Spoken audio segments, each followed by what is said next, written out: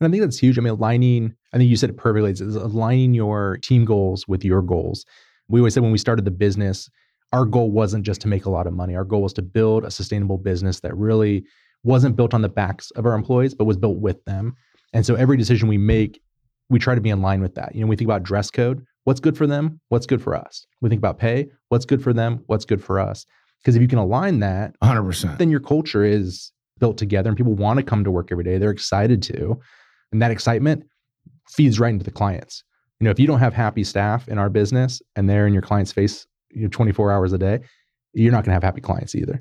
Welcome to the Home Service Expert, where each week, Tommy chats with world-class entrepreneurs and experts in various fields like marketing, sales, hiring, and leadership to find out what's really behind their success in business. Now, your host, the Home Service Millionaire, Tommy Mello. Before we get started, I wanted to share two important things with you. First, I want you to implement what you learned today. To do that, you'll have to take a lot of notes, but I also want you to fully concentrate on the interview. So I asked the team to take notes for you. Just text NOTES, N-O-T-E-S, to 888-526-1299. That's 888-526-1299, and you'll receive a link to download the notes from today's episode. Also, if you haven't got your copy of my newest book, Elevate, please go check it out. I'll share with you how I attracted and developed a winning team that helped me build a $200 million company in 22 states. Just go to elevateandwin.com/podcast to get your copy. Now let's go back into the interview. All right, guys, welcome back to the Home Service Expert. My name's Tommy Mello, and today is a big day for me. I got my buddy Jacob Melcher here, and we haven't met in person, but what I do know is you run an amazing company. I'm going to go through some accolades here. Jacob is an expert in leadership development, customer service, community outreach, and event planning. He's the owner of Keep It Cut. It's actually a place I go to get my hair cut. I've got the lady that comes to the house, and then I go to Keep It Cut, and I pay a membership fee, but I get to set a time anytime they got an app. I just book the appointment. I can go to any specialist I want or the first one that's available. And it's a cool place, man. They listen to good music. They get you in and out, but they really care about, it's the next level up of haircuts. And a lot of the guys that go there go every single week, and they can get the facial treatment where they do their facial hair. They'll actually do the shampoo and conditioner. It's a good spot. And I've been going there for the last 5-6 years, and I was able to get Jacob's number. And so he's here today. It's a membership-based haircut facility. He's also done a lot of other things, but he's the owner and operator of Keep It Cut, a chain of men's hair salons that specialize in offering unlimited haircut memberships. He earned his bachelor's degree in biology at Western Washington University and later pursued his master's in post-secondary and higher education from Arizona State University. Over the course of a decade, he dedicated himself to student leadership development and property management, and then transitioned to running his personal business full-time, showcasing his role as a serial entrepreneur. Thanks for being here, brother. Yeah, I appreciate it. Thanks for having me in. So tell us a little bit about yourself. Yeah, it sounds like you started in, of all things, biology. And then tell me about your partnership, how you guys decided to go into this industry. Yeah, like you said, I kind of bounced around a little bit. When I first went to college, my thought was I'm going to med school. I came in pursuing biology, and then it was probably about, second semester on campus, and there was a blood mobile on campus. So I stopped by to give blood. And if you ever give them blood, the first thing they do is they prick your finger and they test your blood to make sure you're good to get blood that day. As a budding biology student, I'm asking the nurse, what are you looking for here? And she's telling me about the hemoglobin and how the blood's falling through this fluid. And I pass out. I pass out so hard that when I wake up, the nurses are all around me smelling salts to get me to wake up. And I was like, okay, med school, not for me, Yeah. But I was already into it. So I finished my biology degree. Enjoyed that. And then I got into student leadership development. So I worked for the universities, worked in the dorms, kind of advising students, helping them work through those first transition years, little property management, little babysitting, a little leadership development. It was a lot of fun. And then I had a buddy who I grew up with who wanted to start a business. And so we bought into a tax business. It was a tax franchise. And that's what got me down here to Phoenix, moved from Washington, did that for a year while still doing the university property management, did the taxes for a while as kind of a side thing. It wasn't the end all though. We wanted to do our own. And then we started looking at membership-based businesses, and that got us into Keep It Cut. Membership-based businesses. You don't really think about haircuts or even garage doors for memberships. Yeah. We talked previously about the valuation of a membership-based business. And I'll tell you this, with home service companies, it's expected, like, you know exactly how much you're collecting each month. And then you know exactly how much is your churn. Like, how many of those memberships, like, you must have this down to a science, and the age of the store, the age of the client, maybe even down into like micro demographics as age groups. Like, what do you guys look at? Yeah. I mean, it's low single digits is how many people we lose a month for memberships. I mean, our retention is really, really good on the membership side because we're not like a gym membership. You know, that's the first thing a lot of people will say, like, oh, gym membership, you get all these people to sign up and then they don't come and you make all this money. And like, no. That's not how we built our business. We actually cancel members without them even asking if they don't come in 3 months or more, because we don't want that fake money. You know, we want people who are coming in every week, every 2 weeks. We want a service that like really feeds people's needs. And so with that, that's why our membership churn rate is so low, because people want the service. We have good quality service. They come back time and time again. And we just knew, kind of like you were saying, if you build that basis, you can get that loyalty, you build the relationships between people, and they just come back over and over again. And you don't have to spend that same marketing dollar to get new folks in if you can just retain your current folks. And explain the membership exactly from the cost of the consumer. I don't know the exact plans off the top of my head. Yeah. So it's $25 a haircut. So you can still come in and get a single haircut, because there's some people who just don't need a monthly membership. They come once a month because their hair's a little bit longer, they're traveling a lot. So it's $25 for a single haircut, or $38 a month for unlimited haircuts. And when we first priced it out, we were thinking, okay, do we do a membership model where you get, for this price, you get 2 haircuts a month. For this price, you get 3 haircuts a month. But what really appealed to us about the membership model was this unlimited idea that you get as much as you want for one set price. I love the buffet, you can just go and you don't have to think about it at that point. You have a wedding, boom, you just come in. Even if it's only been a week, you get touched up. You have an interview, you have a date, or you're just getting cleaned up for the weekend. It makes it super easy to think about. So $38 a month or $25 for a single haircut. So it's about like, if you come every 3 weeks, you're breaking even. If you come more than that, you're saving money. Okay. So you got it all down to the metrics. Yeah. And what is a good store? How many memberships do you need to make a store to where you want to get it to financially? A few hundred will really get you kind of over the hump. Okay. And then from there, then you kind of just build. It's a slow build because we're all labor based. Yeah. And so you got to do the hiring of.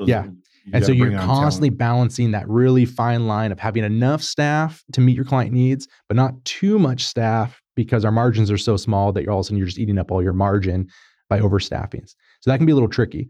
Yeah, no, that sounds like the fact that you have the background in the tax advising, it's all numbers based, and to build that break even and then figure out how much capacity could you handle. Right. Capacity planning is everything in this business. And my business partner, this is kind of the reason we went into this.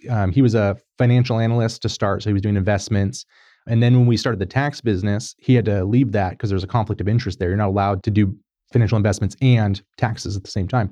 So he actually went and started being a rate analyst for a trucking company. So you rent trucks and trailers. He's the one who's like setting those prices. You want to move from Seattle to California, he sets the price for that truck or trailer. And so he loves numbers. He just constantly is thinking about numbers. So when we sat down to think about our next business, we didn't think about businesses. We thought about memberships. What business doesn't have a membership already applied to it? And what can we do? Because he thought it would just be a fun mathematical piece to work out. And it really has been. Even now, we're still dialing that in of, how many clients do we need per hour to really make this work, and how often people come back, and what's our retention? I think you talk a lot about. And then you guys give a referral fee, right? Uh-huh. So that's like an affiliate deal? Yeah. And that works out really well. We don't do very much external marketing. We've dabbled here or there, but our most successful marketing has been our referral program. So if we have a current client, they don't have to be a member, and they refer in somebody else, then that person gets their first month of membership for free. No strings attached, just come and try us out. And then if they pay for a second month of membership, then the person who referred them in gets $20. Again, whether they're a member or not. Right. Because most likely, like if you get your haircut and you're a membership client, you're probably friends with other membership clients, right? People hang out with people who are like themselves. Police officers hang out with police officers, hippies hang out with hippies. And so if you have short hair, your friends probably do too. Yeah, I'm really diving deep into affiliate marketing, and there's 3 buckets of affiliate marketing. There's like your power affiliates. Those are guys on they've got like these marketplaces that affiliates hang out. The one I'm involved in has 100,000 affiliates. And then the second one is like your influencers. They're big on TikTok, Instagram, Facebook, YouTube, LinkedIn, X, which is Twitter. And then the next one is like your ambassadors. Those are your employees and your client base. And there are 3 different buckets. And if they're mastered correctly, more than half of your business will come through your affiliate channels. And I think it's a great, great model going into this next year and mastering that. I think, you guys never had asked me to leave, like check in. And if you do a social media post, and I don't know your business well enough, but if I like the gal that cut my hair, she did a great job and it was super simple for me to post and it was tracked correctly. And it was just didn't take a lot of time. I'd probably do it. And every time I go to a restaurant, if the girl or whatever the server is, boy, girl, male, female, if they say, listen, we're doing a contest, I'll win a bottle of wine tonight if you leave me a review, I'll typically do it. I don't do it for the company. I do it for the person. Yeah, absolutely. And especially in our business where it's relationship based, you can do a lot more of that. And to be honest with you, marketing is our weakest point of our whole business. It's not where Josh and I come from. I'm operations and people. He's numbers and finance. And so we joke sometimes that the business is succeeding in spite of us, as opposed to because of us, because we don't do a lot of outreach and we really rely on that internal piece. So I think we've dived into one bucket. I think we could probably dive into those other 2 pretty deep and get a lot better. Interesting. Yeah. And I mean, you got to basically, you cannot go in there for a haircut without setting an appointment, correct? No, you can walk in. I mean, it depends on the store. The busier stores, the ones that have been established, it's a little bit harder to walk in. Our goal is to always have one person who can just handle walk-ins. That's how we staff it. We say, okay, how many people do we think we need to cover everyone who typically books during this time? And then one more to handle walk-ins. So if we're staffed up, you should be able to walk in and grab a spot. If we're shorter staffed, which, these last couple of years have been much tougher, we're finally getting back to being full staffed again. Yeah, that's hard. And so that's when we used to be a waitlist model before COVID hit. And COVID shifted us to an appointment-based model, which was actually one of the best things that could have happened to us. It was a unpurposeful pivot. And it was great because now clients can look ahead a day or 2. But most of our clients still book within 24 hours. It's pretty interesting. Guys are, they're lazy. I'm lazy. Yeah. I literally look and I'm going, do I want to go to Arcadia or Scottsdale? Where could I get in at this time? Yeah. And I'm getting better at setting appointments. I'm really focused on managing my schedule, but it's just one of the things where I just kind of want to stop off and go get a haircut. Well, how do you acquire talent? Because I think the capacity planning is probably one of the most important things in home service as well, is like, when's the next time to hire a tech or top grade? And how do you balance that? Where do you go to acquire talent? 100%. And talent is raising capital is your first problem, right? Having enough money to just get going. Talent is the second, especially in our industry, because you have to think in, like, let's say the Phoenix area, you have 35,000 cosmetologists. And then of those, you have a small portion who actually want to do just men's hair, because we do 96, 97% men's hair. And then of those, you need people who can do that well, because we're not like your base level hair cutter. People expect more from us. We're that center. We're like the Chipotle. We're the fast casual of haircut, right? You want a really good quality product, but you don't want to pay a ton for it. Right. So that's where we're at. So you have those folks, and then you have to have the ones that aren't crazy. The ones who are really going to show up every day, who don't bring the drama to work. So you take this 35,000 pool and you shrink it down, and it's really a pretty small pool. And then you take that down to demographic. Maybe we're in Queen Creek and not Glendale. Well, now you lose out on all those people that are West Valley. So talent it's tough. So this year, what we really focused on was exactly that. So we always focus on our compensation. We have good compensation, full benefits package, 401k, matching retirement, health benefits, dental. We've added as much of that as we could along the way. And then this year we hired a recruiter and a training manager. Good. And that's her whole focus, is just doing. And really it's interesting because we didn't change much in our process, but just having somebody who's dedicated to that. A lead comes in from a hiring site, boom, she's on the phone texting and calling them. And she has that hand holding all the way through the process, from the first interview to a technical interview to onboarding now, getting them really integrated into our company culture to hopefully increase the retention of those folks as they come on. Yeah, 100%. I wrote a book called Elevate, Build a Business Where Everybody Wins. And my philosophy has always been, as the founder owner, I need to have a dream so big that their dreams could fit inside. So I try to figure out what their goals are. And then you could break down their KPIs to say, if you want to buy a house in 2025, here's what would need to happen. And then you got to also teach financial stability and how to budget, personal budgeting. And you also have to have the significant other get behind that and say, this is the reason they're working these hours is because their goal is to do this. What does an average person, I mean, I think they probably tip better there. I know I always leave $20. Whereas Great Clips, I think they're probably getting $3 to $5 tips. You guys have an hourly and then you get the tips, or how do you do that? Yeah, it's a mix. We do an base hourly, and they get a commission. We call it a revenue share because they just get 10% of every dollar they bring into the business. So they get their base rate plus their 10%, and then their tips on top of that. So including their tips, our staff make between $26 and $36 an hour. So $52,000 to $72,000 a year for a basic base stylist. And then assistant managers and managers more. Do you have like somebody, maybe a group of people at the stores that are just like outdoing everybody? Yeah, there's always, we call them the unicorns. There's always the unicorns.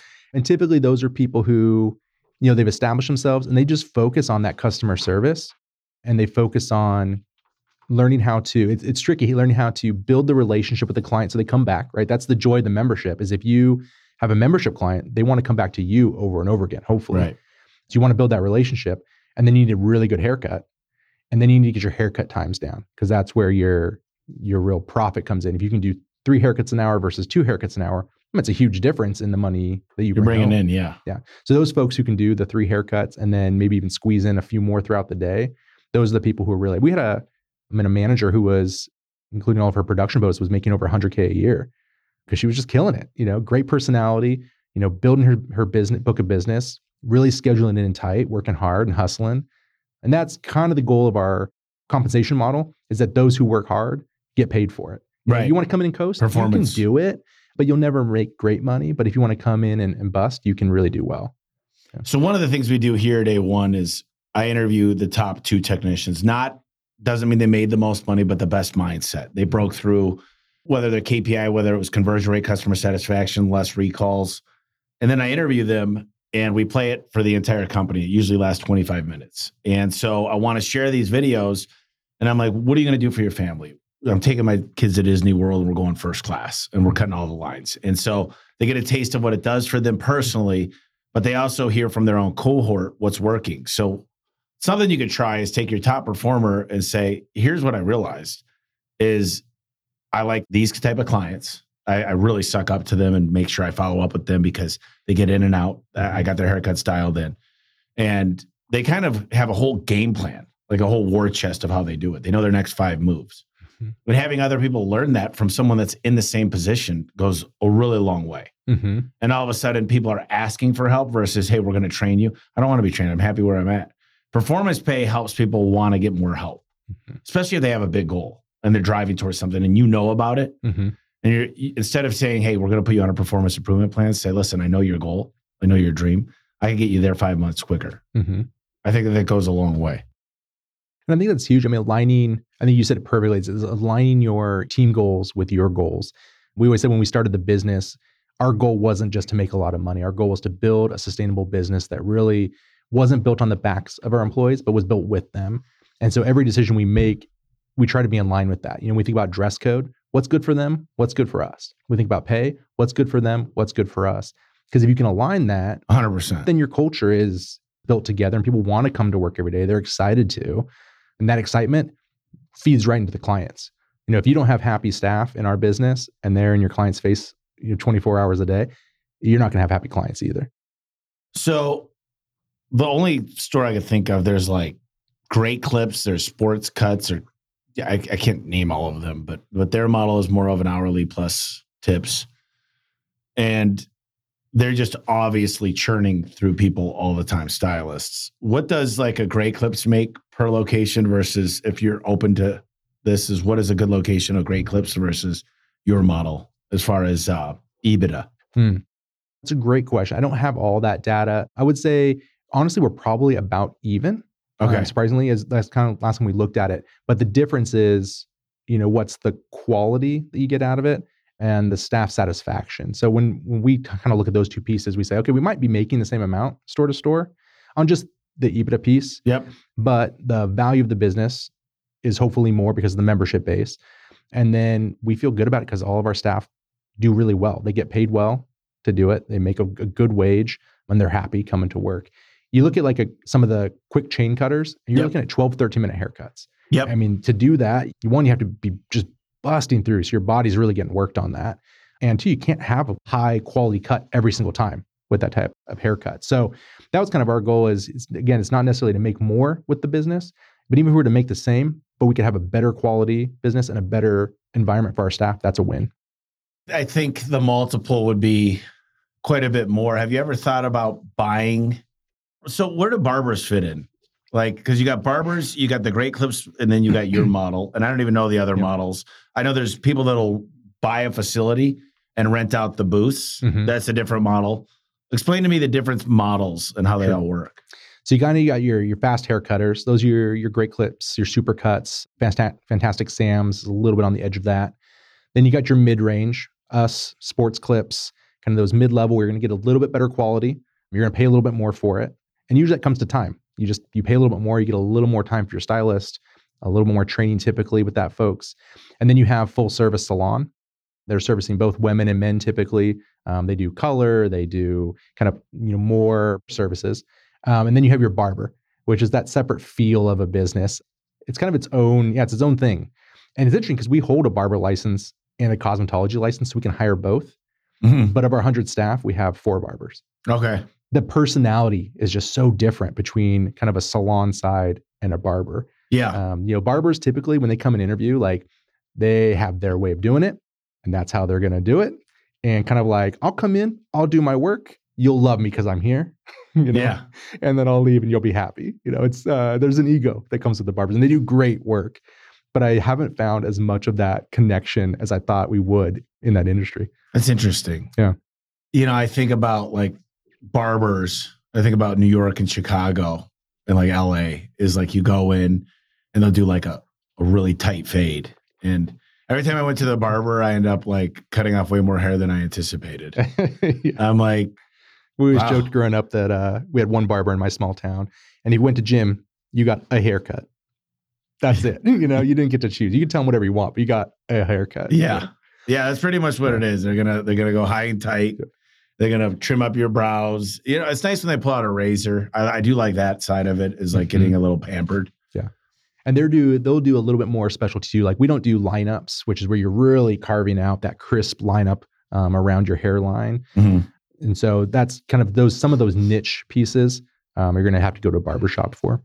And so what does a top store do versus a non-top store? What have you guys figured out over the last decade that says, obviously, location, location, location?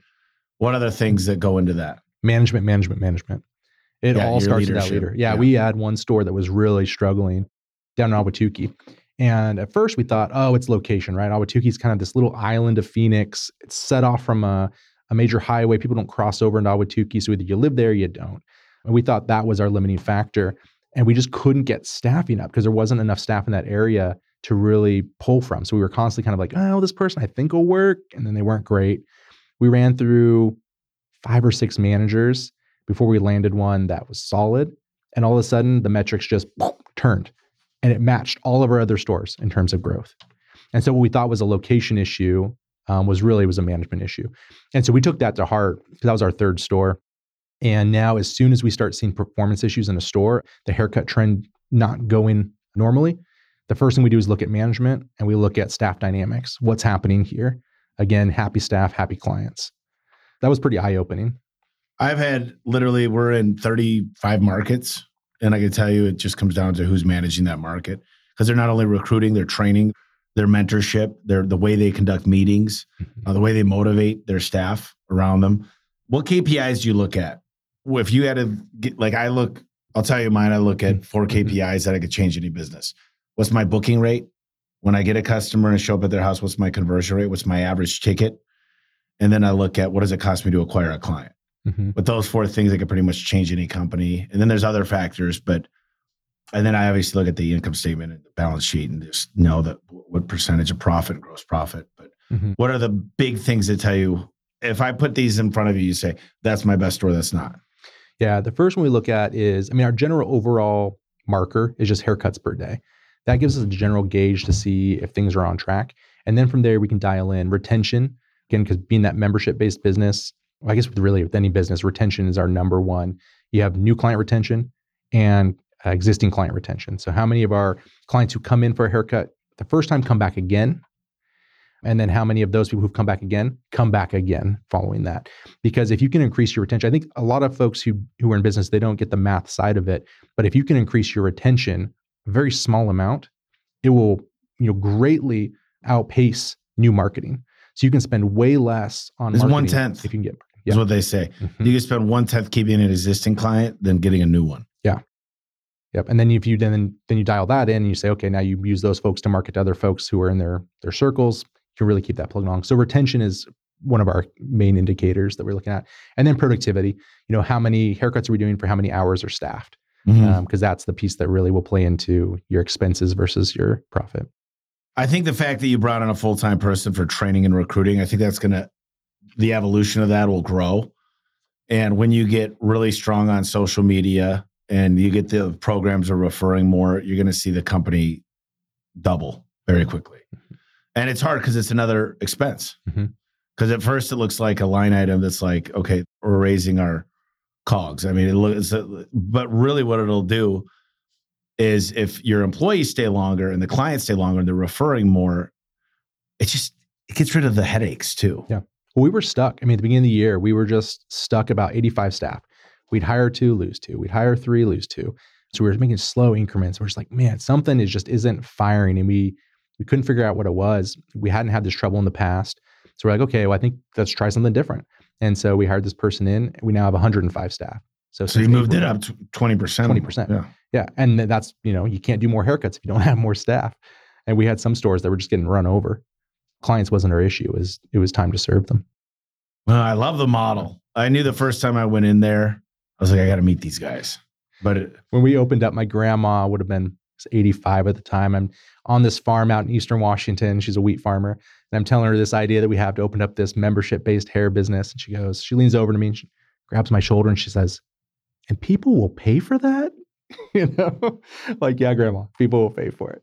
So how many paying clients do you guys have right now? We go through about 10,000 plus unique clients a month. Wow. That's amazing with the staff of 100. Yeah. Huh. Yeah.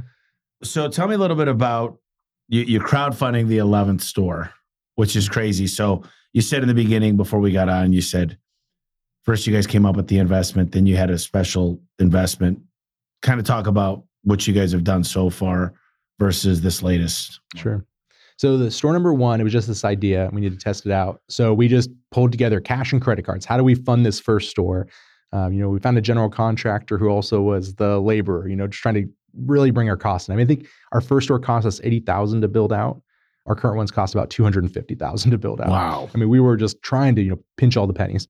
Get that first one open. It's open for about a year. We're like, okay, this concept's working. People love it. Every single person who comes in, our conversion rate is really high. People come in to sign up for memberships, but we don't have the capital to open more stores yet. Banks won't fund us because we're not quite there yet. So we decided to do a friends and family securities offering. So it's just a debt-based securities offering. So we're essentially said we need to raise $300,000. Here's anywhere between a 8 to 10% loan payback.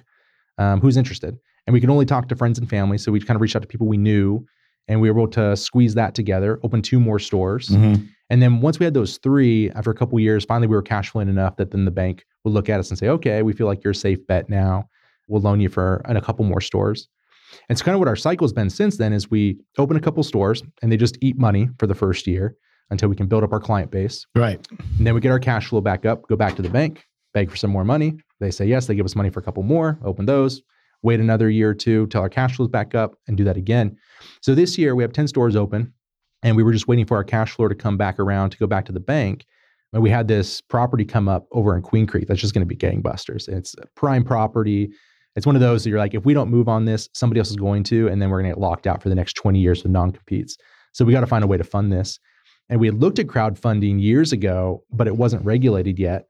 And now it is. Now there's about 30 sites, websites you can go on to, and you can set up crowdfunding anywhere from equity crowdfunding, where you're selling parts of your company, or what we did was a revenue share crowdfund, which is a little different. So it's a debt crowdfunding. So they're not getting equity in your business, but they get a little bit of play.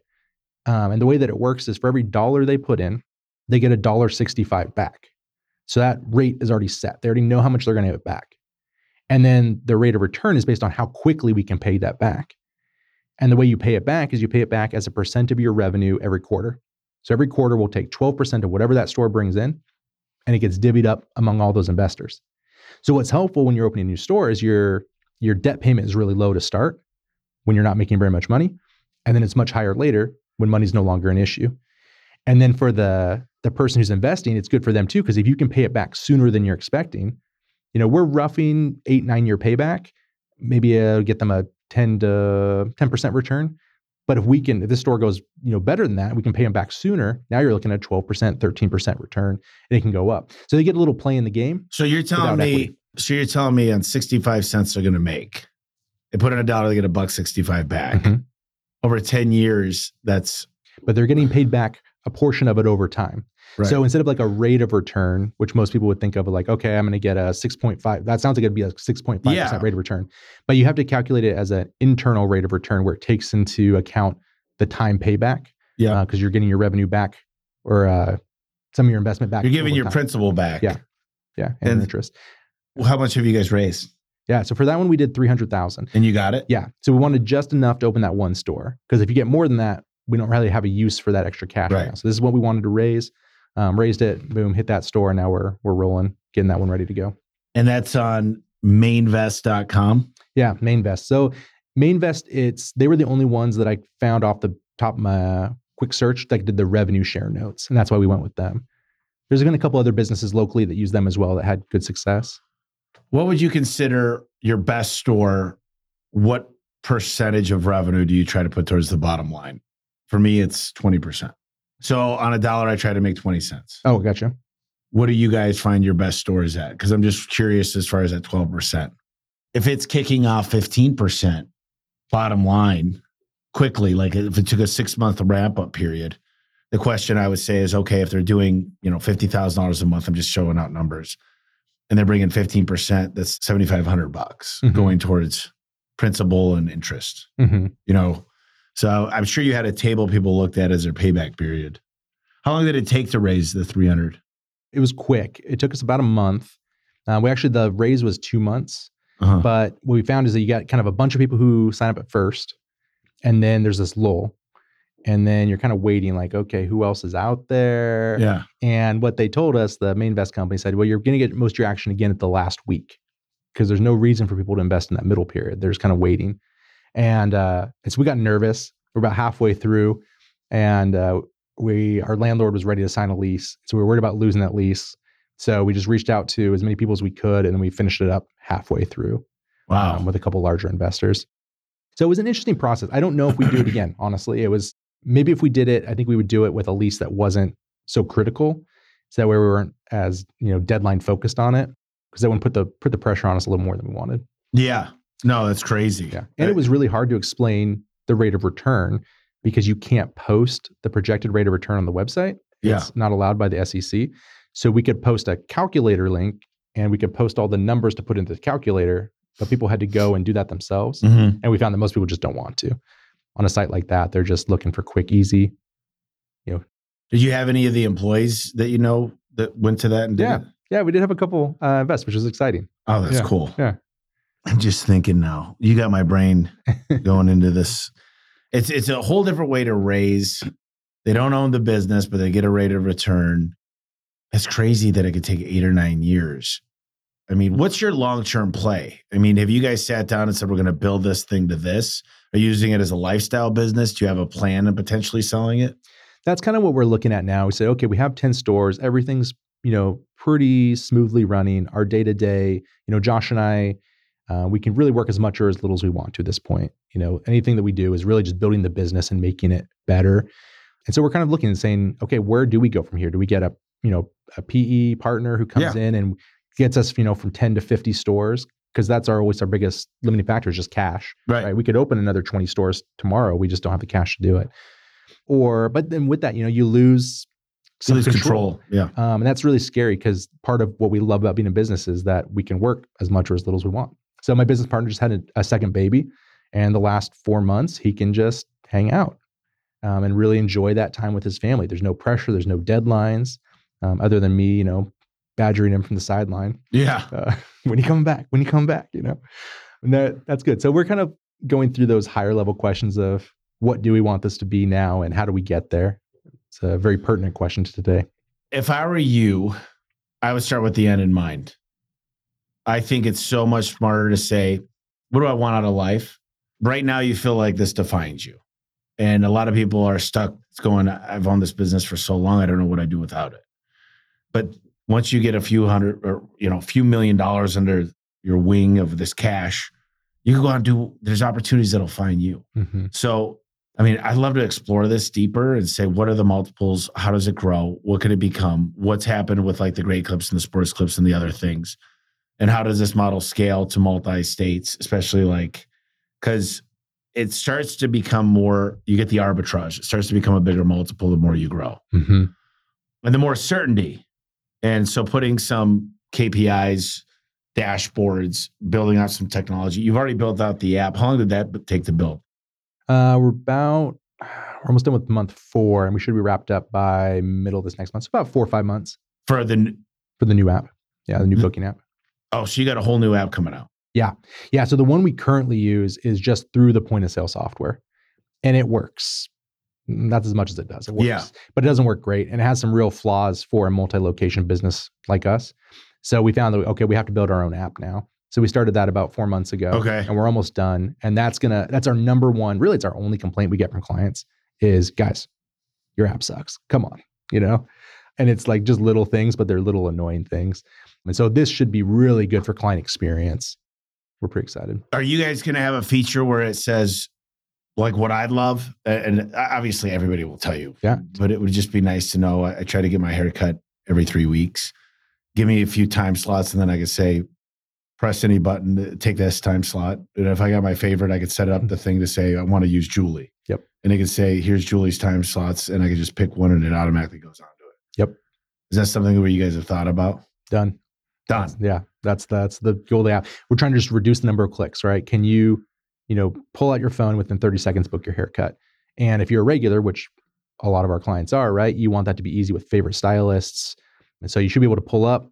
Hopefully you're already logged into the app. Yep. You just choose what service you want that day. Boom, haircut. If you already have your favorite stylist picked, it'll show you the haircut times for her. Boom, you click that, you're booked. What was really cool back in the day, you're familiar with Yelp, is you could go find friends and you could actually sync your Facebook account and LinkedIn, I think. I don't know exactly. I know you could do your Facebook account, but you could send an invitation to everybody by just syncing it in where it goes out and it finds everybody on Yelp that's also a Facebook. And you could also invite friends. So it's a great affiliate tool to say, hey, listen, you don't really have to do anything. This will work through your social media. You hit a couple buttons and it'll invite everybody in for a free haircut. If they like it, you get paid on it. Mm-hmm. Have you thought about doing anything like that? No, I'm not familiar with that. That'd be really interesting. I love technology. Yeah. I'm like obsessed with it. I just feel like this business has got me excited just because it's something, Warren Buffett says, invest in things you understand. Right. He's like Coca-Cola. I love the drink and I'm going to go big with them. And so he invests in things he understands. And this one is like pretty common sense. You like getting haircuts, you get more than one a month, then this is the right move. Mm-hmm. And you get to know somebody. A lot of times getting a haircut is just catching up on life. It's like, I enjoy the haircut. I'm like, I actually don't mind getting a good long haircut and then with the wash afterwards. Mm-hmm. And I also don't mind like sports clips or whatever it's called. They used to like wrap you with a towel and like maybe that's a little over the top. And I don't see if there's any value that you guys can make more money on that. But yeah, you can do it. It just depends on what level of pamper do you want to do. Yeah, we made the conscious decision to be if that fast casual, simple services. We do haircuts, we do washes, we do grooming. We looked at other things. Could we do hot towel? Could we do color? Could we do massage? But he keeps coming back to it like, get rich in your niche. Like we're really good at what we do. Be specialist. Yeah, focus. Let's keep it focused. And what we found, honestly, is there's a couple other groups that are in our similar sphere. They offer a lot of services. They're having a really hard time finding staff because you need to find staff who then are good at all those different things and train them on it and make sure every single person who works can do those things. It's tricky. Well, you're a jack of all trades, a master of none. Yeah. And I think that there's a big issue with that. Like, I agree with that. Stay focused on the one thing, Gary Keller. Mm-hmm. When jumping from 1 to 5 stores, a lot of people are like, I want to do what you did, Tommy. I want to be in a bunch of states. I want to go expand. And I'm like, do you own the market share where you're at? So a lot of people, they're ready to expand. They think they are ready, but they haven't taken significant market share. I know home service is different because you could have 30 locations in Maricopa County for a haircut salon. It's all about what's close to my house, what's close to my work on my way, figuring that coming home from work. But what do you tell somebody when they ask, when's the right time to grow locations? I think it's probably different for every person. I think coming back to like, what's your end goal? So for us, our first bit was like, we got to get some out there and prove concept because it's not, no one's doing it out there. And then from there we said, okay, well, if this takes off, we need to be in front of everyone else that's out there. We want to be the Kleenex of unlimited haircut memberships. So part of us expanding out quickly, we took every dollar we could into expansion right away because we said we need to get our name out there, get established so somebody else looks at our market and says, I'll try another market first. So that was our first goal. We always talked about though, expanding responsibly. So we want to make sure, are we paying our staff well along the way? So we don't want to sacrifice that. I think a lot of times when brands expand too quickly, they sacrifice by saying, well, we can cut pay on staff a little bit. We can scrimp here, we can scrimp there. And you start degrading your brand. Right. And so our goal has been, if we can maintain our brand and then we still have enough to push out, let's do that. That's kind of the model we've taken so far. Where do you find yourself recruiting usually? Like, are they applying or are you out there actively looking, or is it a little bit of both? It's 99% Indeed. It's crazy. It has shifted so much. I mean, Craigslist used to be our number one when we started. That's where stylists would look. Now it's all Indeed. They've just eaten up all of the job searching market share for stylists. That and referrals. We'll get, we do a referral bonus for our current staff. What's the referral bonus? So if current stylist recruits in somebody, they each get $500 just for sending somebody in. Let's see. Indeed, keep it cut. I got to check this out. Got to put it to the test. 4.2, 21 reviews. That's pretty damn good. 4.2 is hard to get. I'll be honest. I'm upset with it. And here's why. One of those is a landscaping company. And I can't get the review off of there. Keep It Cut Landscaping said some disgruntled employee. I can help you with that. Yeah. And then there was like 4 people. When we first opened one of our shops, the first couple months, we had some trouble staffing. So 4 people left, all left poor reviews at the same time. And that brings our rating down. Everything else is gravy. So I don't like, when I look at our Google reviews and our Yelp reviews, I mean, I don't like to be close to 4. If I can be 4.5 or above, that's my goal. That's the quality that I want to bring to the marketplace. But what are you doing to actively get reviews? I never got anything to leave a review. I never got anything after a haircut to say, did we do a good job? Yeah, we've done pushes at some point for like the Google reviews, you mean? Yeah. Google or Yelp. I mean, you're not really supposed to ask for a Yelp review, but you're supposed to say, how do we do? Right. You can't say, you can't gate, it's called gating them. Right. Where if they leave a review in something else, then if it's good, it goes on to Yelp. If it's bad, it comes to a manager. Mm-hmm. We've done some different campaigns, but it was person to person. So it's like, hey, those members that that you have regularly, like you said, reach out to those people who you know, because you already have the relationship. And you give them some type of performance pop to get those. To Google. Yeah. And we give our staffs a little bonus too of like, hey, if they $10, $20. Right. If a client posts a review with your name, you get $5.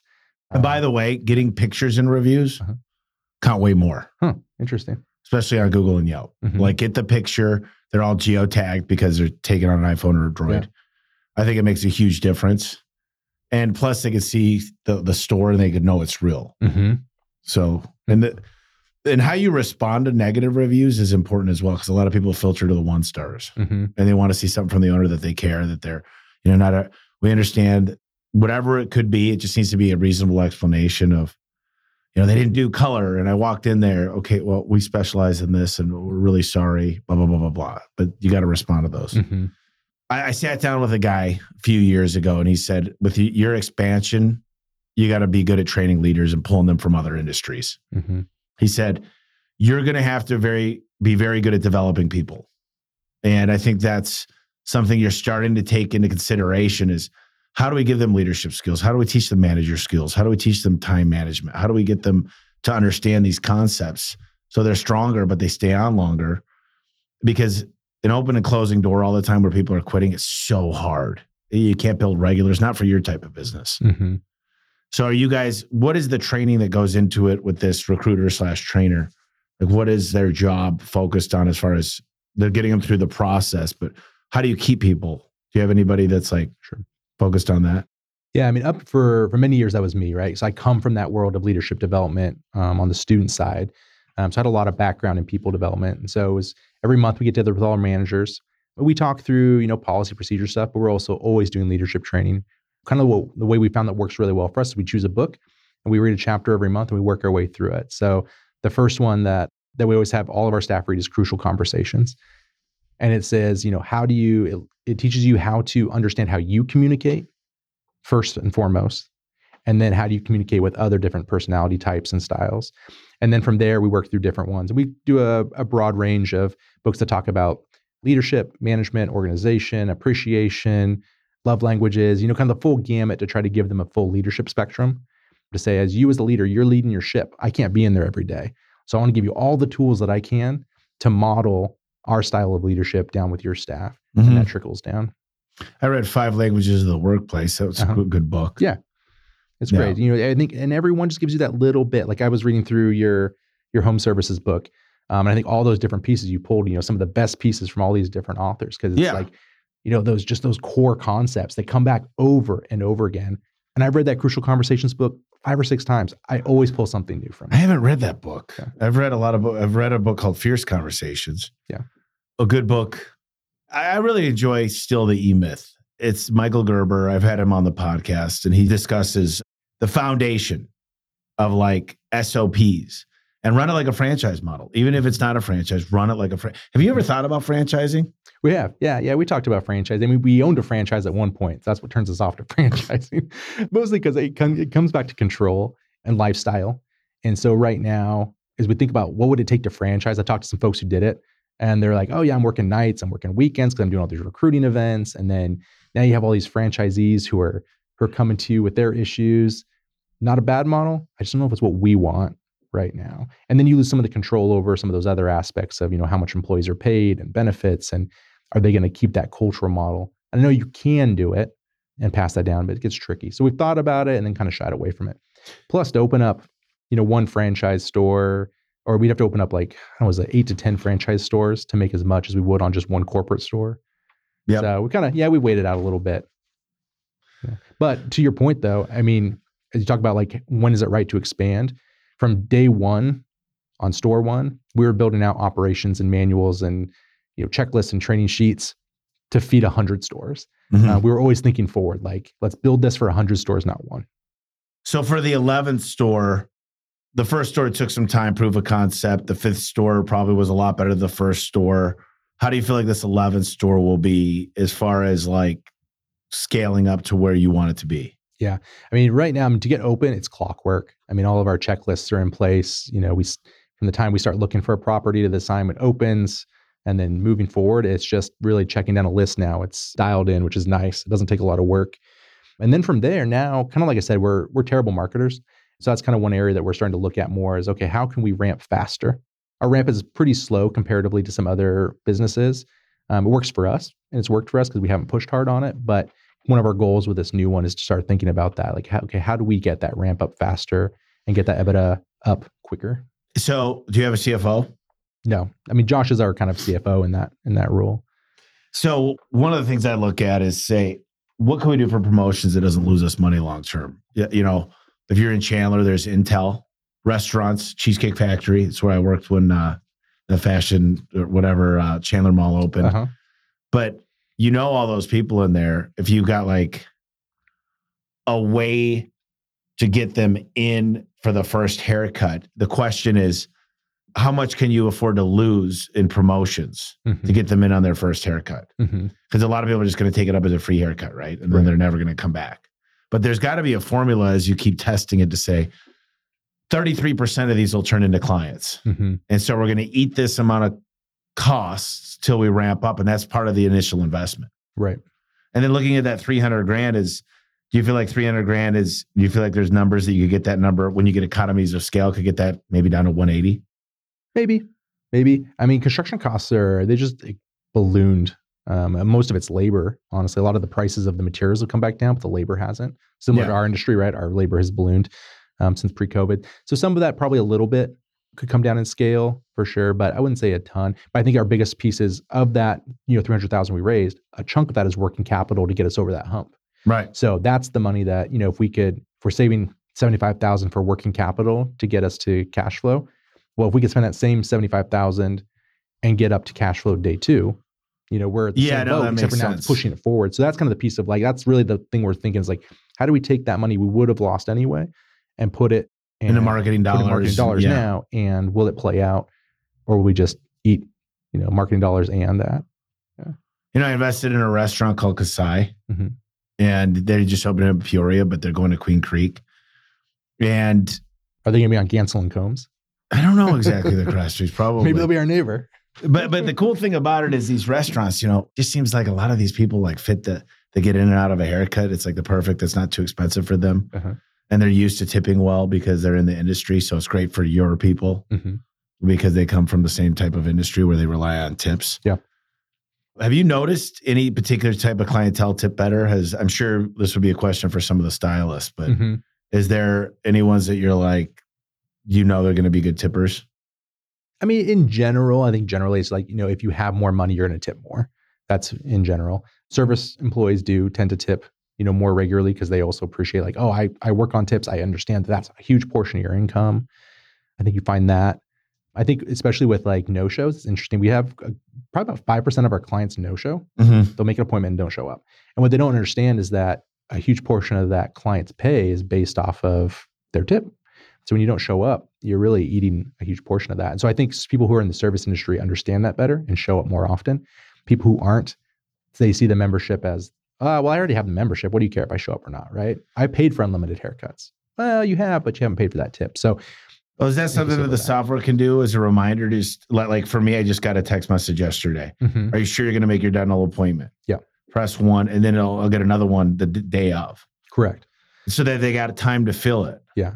So we have that, and it made zero difference in no-shows, which is it has a reminder. Yeah. We have text and email reminders. If clients are that SMS, that opt-in of SMS, if you got to stay compliant. mm-hmm. That list is worth gold mm-hmm. for reminders and just leaving reviews. I just love this stuff. I'm fascinated by this business model.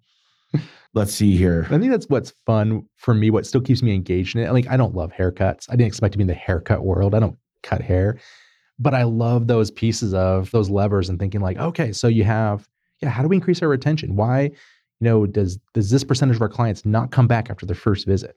What lever can we twist there or tweak there? How do we communicate with our clients better? What's that limiting factor? I think those are the fun parts of business, that it's a puzzle and it's never ending, which is exciting.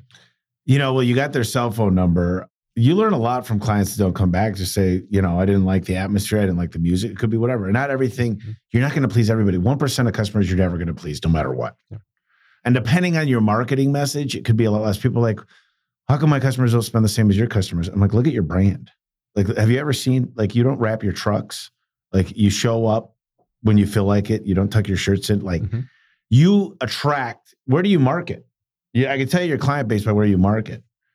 And, I was the king of Craigslist over a decade ago. Mm-hmm. I picked up Craigslist. They didn't spend a lot of money, but what I learned about Craigslist is these were people that were big influencers. So they go on Craigslist, but then they tell everybody about me. Mm-hmm. They were the person you'd call if you needed your dishwasher fixed. Yeah. You'd call this guy and he'd be like, I use this guy, Tommy, with A1. Mm-hmm. And they'd spread the word really fast. It feels really personal. Yeah. It didn't feel like big company, right? It feels like, I'm connected with a person. Right. Yeah. And that's okay. I mean, I prefer calling a good company now that I've owned houses since 2012. Uh-huh. I'm I want to call a company that's going to show up no matter what. Weekends, nights, holidays. I want my stuff to work when I hit the button or whatever it is. Mm-hmm. And before I used to be a deal shopper till 2012, I bought a house, got everything done at a discount. And then 2 years later, the roof leaked. The air conditioning went bad after 3 years. I just got shoddy work. Mm-hmm. I got really cheap work, and that's what I was paying for. And I thought I was hustling and outdoing everybody. And then I realized I want somebody to show up the same day that's going to warranty their work, that's going to be trustworthy around my family. I don't have to worry that they did a background check, that they're not high when they show up. Mm-hmm. That's hard to find. Yeah. I mean, and you got to charge for that. Mm-hmm. And I'm glad we charge for it, but we're not absorbing it. I mean, we give options. Mm-hmm. I believe if you're not giving options, you're giving ultimatums. So what else would you like to share with the listeners about the business? What were some of the hardest lessons you had to work through? I think for us, having not come from the business world, was just learning how do you raise capital? I think my thought was coming to it like, oh, you go to a bank and you get a business loan, right? And they fund your business and you start your business. And you go into the bank and they go, do you have a business yet? And you say no. And they say, well, you're not going to get any money from us. Like, what do you mean? I thought this is what the small business loans are for. And like, well, the SBA can do some stuff. Those are for like businesses that are established and are showing cash flow. Essentially, like if you're a good bet, we'll bet more money on you. I was like, oh, okay. So that's been kind of fun, is learning how do you raise cash. Either be from, at one point we had, 8 credit cards all maxed out to the gill, because that's what we needed to do to get the cash we needed to move forward, to get over that hump. But it was, I'll call it responsible spend, in that we knew our payback was there if the concept worked out, and then you just, evolve from there. And okay, now that's done. We don't have to keep those maxed out anymore. And how do you get that next chunk of change? But I think the biggest part with that was just reaching out to network and saying, how do people get money? And, I think you've mentioned it before in some of your podcasts, is like network. Network is your net worth. Yeah, because if you've never done it before, there's so many people that already have. You just waste so much time trying to figure it out yourself when you just make one phone call. And there's people who are in roles like yourself or myself who want to give back and help other growing entrepreneurs. You just need them to ask the question. So I think asking questions is probably the biggest failure that I had early on, that I've learned the most from. And now that's the first thing I do is, I don't know this. I'm going to go look it up, but I'm going to go ask somebody who knows this really well. And not where do you go to find help? I mean, you read a lot of books, it sounds like. What else do you do? What are you involved in? YPO or EO or any of the? Do you go to like BNI, or what, do you have anything you go to like for mentorship? I haven't been recently. I had a daughter in 2020, and that really slowed me down on some extracurricular things. But I'm involved in local First Arizona, so I try to hit up their networking events. And now it's a lot more personal connection. When I have issues, I'll say, it's a legal thing. I'll reach out to our attorneys. Hey, do you know someone who's specific about this? Or I'm struggling here. Our PR person that we used for a while, Evolve PR and Marketing. She's amazing. Jen in Scottsdale. She's connected with so many people that when we were first trying to figure out how do we expand, she connected me with somebody who had also, they had about 10 locations at that point. And she said, would you be willing to meet with this other person? And he met with me. So I think just trying to build those connections through people. And then, I read a lot. So if I have a question about something on finance, for instance, or like franchising, I read 3 franchising books to figure out, like, is this something we want to do? And try to educate as much as I can on the back end. I'm glad you said that about franchising, because everybody's like, I think I got a concept I want to franchise. I'm like, first of all, when you get in the franchise business, you're no longer in your core business. You're babysitting. Mm-hmm. Number 2 is franchisees expect a turnkey business. So you better have it all figured out. You better have your call center figured out, your technology suite. You better have a great website. You better have a great careers page. You got to handle everything. People want a business in a box. Mm-hmm. So you got to think your way through it. You got to have and I would not sell franchise to 9 out of 10 people. Yeah. I would really be careful. Chick-fil-A, I think they have like 5,000 people that want to be their franchisee, mm-hmm. but they don't even own the real estate. They'll make 6 figures, but they'll work their ass off for that. Mm-hmm. But they get the right people that want to work hard and be successful, and they just buy into the business. And I think franchisors, they just say, oh, you're going to put the 50 grand or the 200 grand up, you're in. Mm-hmm. And then like McDonald's does a great job. You got to go through their training program. You got to have at least $1 million in the bank. You got to go through their university. You got to sit there and have every single job as the investor. You might be worth $100 million, but you're still going to go through the program and work at a McDonald's for a certain amount of time. Mm-hmm. And that eliminates a lot of people, but it gets the buy-in. Yeah. Because when you start a franchise, you have your business and you have your franchise business. Right. It's a whole second thing. And it is. And I think a lot of people, I'm like, have you even proven the concept in 3 markets? Yeah. Like you've proven 3 stores is kind of that magic number, I feel like, where there's a proof of concept. 3 restaurants, 3, and I'll tell you this, it's harder to do a market outside of your core market where you grew up and you know everybody, where you went to church, where you've got family. And it's a whole different concept. It's the greenfield strategy. It works, but it's easier to buy a company and then turn it. They're both difficult because then you got integrations and then you got to kind of clean up a mess and headspace, trash, and learn who wants to go on this trip with you and who doesn't. But there is a concept of taking. Are there any like mom and pop stores that are not on the membership model, but just haircut that you guys have looked at possibly purchasing, or would that not even make sense? I thought a little bit about it. Again, this last year, I was kind of exploring different options. I think the trickiest part with it is to rebrand the stores potentially is a big expense. So that could possibly work. And then finding the right place, because there's just not a ton of, it used to be a lot of mom pop ones, like smaller ones, maybe single salons. I'm not sure. It doesn't seem like it works for this model as much. I think PR is a great play with a lot of press releases and getting people, and just I feel like getting into the right companies like Intel and Honeywell and some of the main players here. GoDaddy's here. I was going to say Sugar Daddy. So give me your top 3 books that changed your life. It sounds like everyone needs to read the Crucial Conversations. What are some other books that you recommend? I really like that one. I think in building company culture, there's one called Appreciation. It's by the O.C. Tanner Group, the research group. And I really liked that one because it outlines a research-backed understanding of how do employees want to be appreciated and recognized. And so we built out a whole appreciation recognition model for our company, from little things of like, weekly, it's on our weekly manager checklist. Did you appreciate every single staff member verbally? Okay. Those little things that check in. And then we have incremental anniversary awards, your 3, your 5, your 7, your 10-year awards. But it's also like each of those has a specific piece of, you get something that's a token gift, and then you get something cash-based that you just can go buy whatever you want. So there's different ways to structure it to make sure people really feel appreciated and don't just, you're like, oh, I appreciate them all the time. But research shows that you need appreciation these specific ways to be effective. Okay. So that one is really helpful because I think that in creating a staff culture where people want to stay and then recruit other people into your business, appreciation and recognition is important, and it has to be systemically in your business. It can't be something like, oh yeah, we appreciate our staff. It's got to be part of your operating documents, part of your checklists. Yep. It's got to be critical. So I say that's probably number 2. And then for people who are just starting out, I think what was interesting for me is Blue Oceans. And Blue Ocean strategy. Yeah. Which talks about that concept of like, right, you have, this main core industry. So maybe you're in garage doors and you're a garage door tech and you're like, I want to do my own business. What should I do?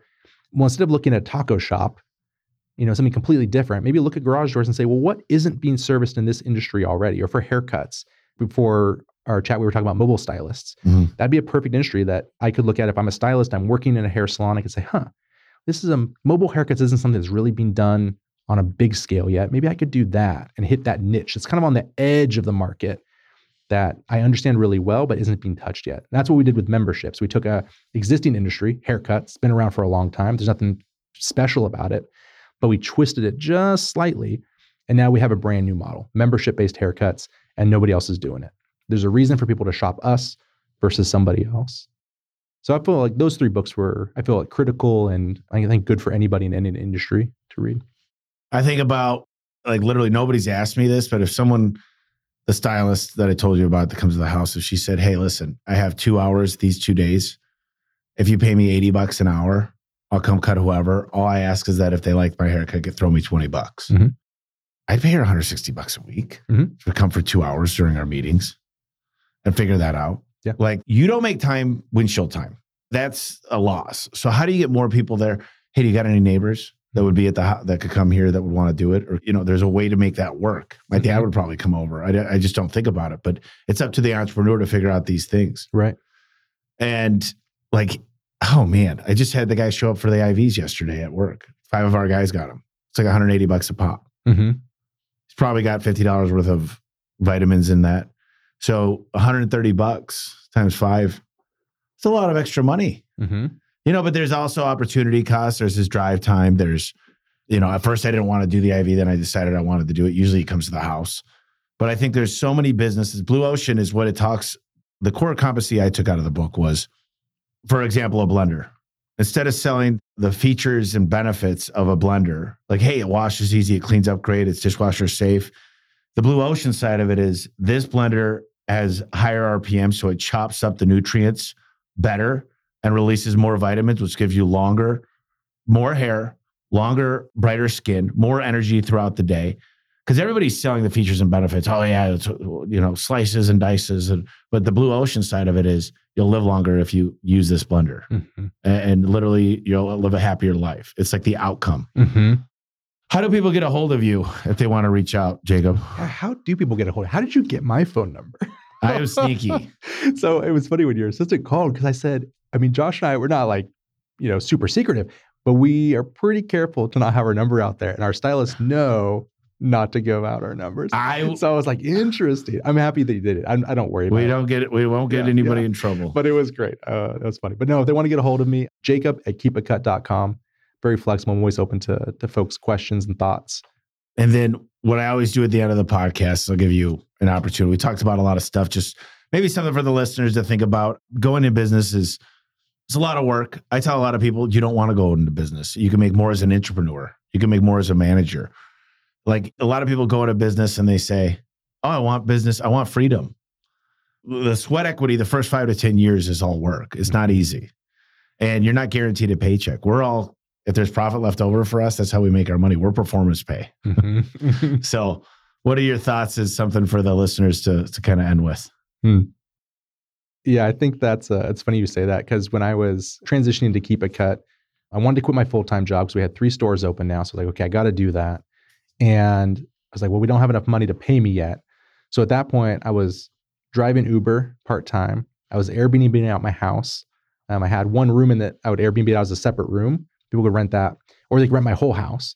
And if they rented my whole house, then I would go stay with a friend, or go camping, or worst case scenario, I'd rent another Airbnb for less and split the difference. But there's that hustle in the beginning that really is tough. I think if you're thinking about going into business or even scaling business, because it sounds like a lot of folks who are listening to your podcast are thinking about scaling. Right. It really comes down to thinking every decision about 100 locations and not one location. So if you're going to make a policy choice, think about, will this scale to 100? Because you can save yourself a lot of time later if you get things set up right to start. Mm-hmm. Just from day one, start building out your operations, writing down everything you do. So that way, as you decide, or if maybe you won't ever do it, you'll just have a really fine-tuned operation. But if you decide you want to scale up, then you'll be ready and you don't have to put all that legwork in later. I love it. Well, I appreciate your time today, brother. Thank Great you. work. Thank you. Yeah, thanks for coming in to Keep It Cut. We appreciate you. No, it's great. Thanks, guys. Thanks for listening. Hey there, thanks for tuning into the podcast today. Before I let you go, I want to let everybody know that Elevate is out and ready to buy. I can share with you how I attracted a winning team of over 700 employees in over 20 states. The insights in this book are powerful and can be applied to any business or organization. It's a real game changer for anyone looking to build and develop a high-performing team like over here at A1 Garage Door Service. So if you want to learn the secrets that help me transform my team from stealing the toilet paper to a group of 700 plus employees rowing in the same direction, head over to elevateandwin.com/podcast and grab a copy of the book. Thanks again for listening, and we'll catch up with you next time on the podcast.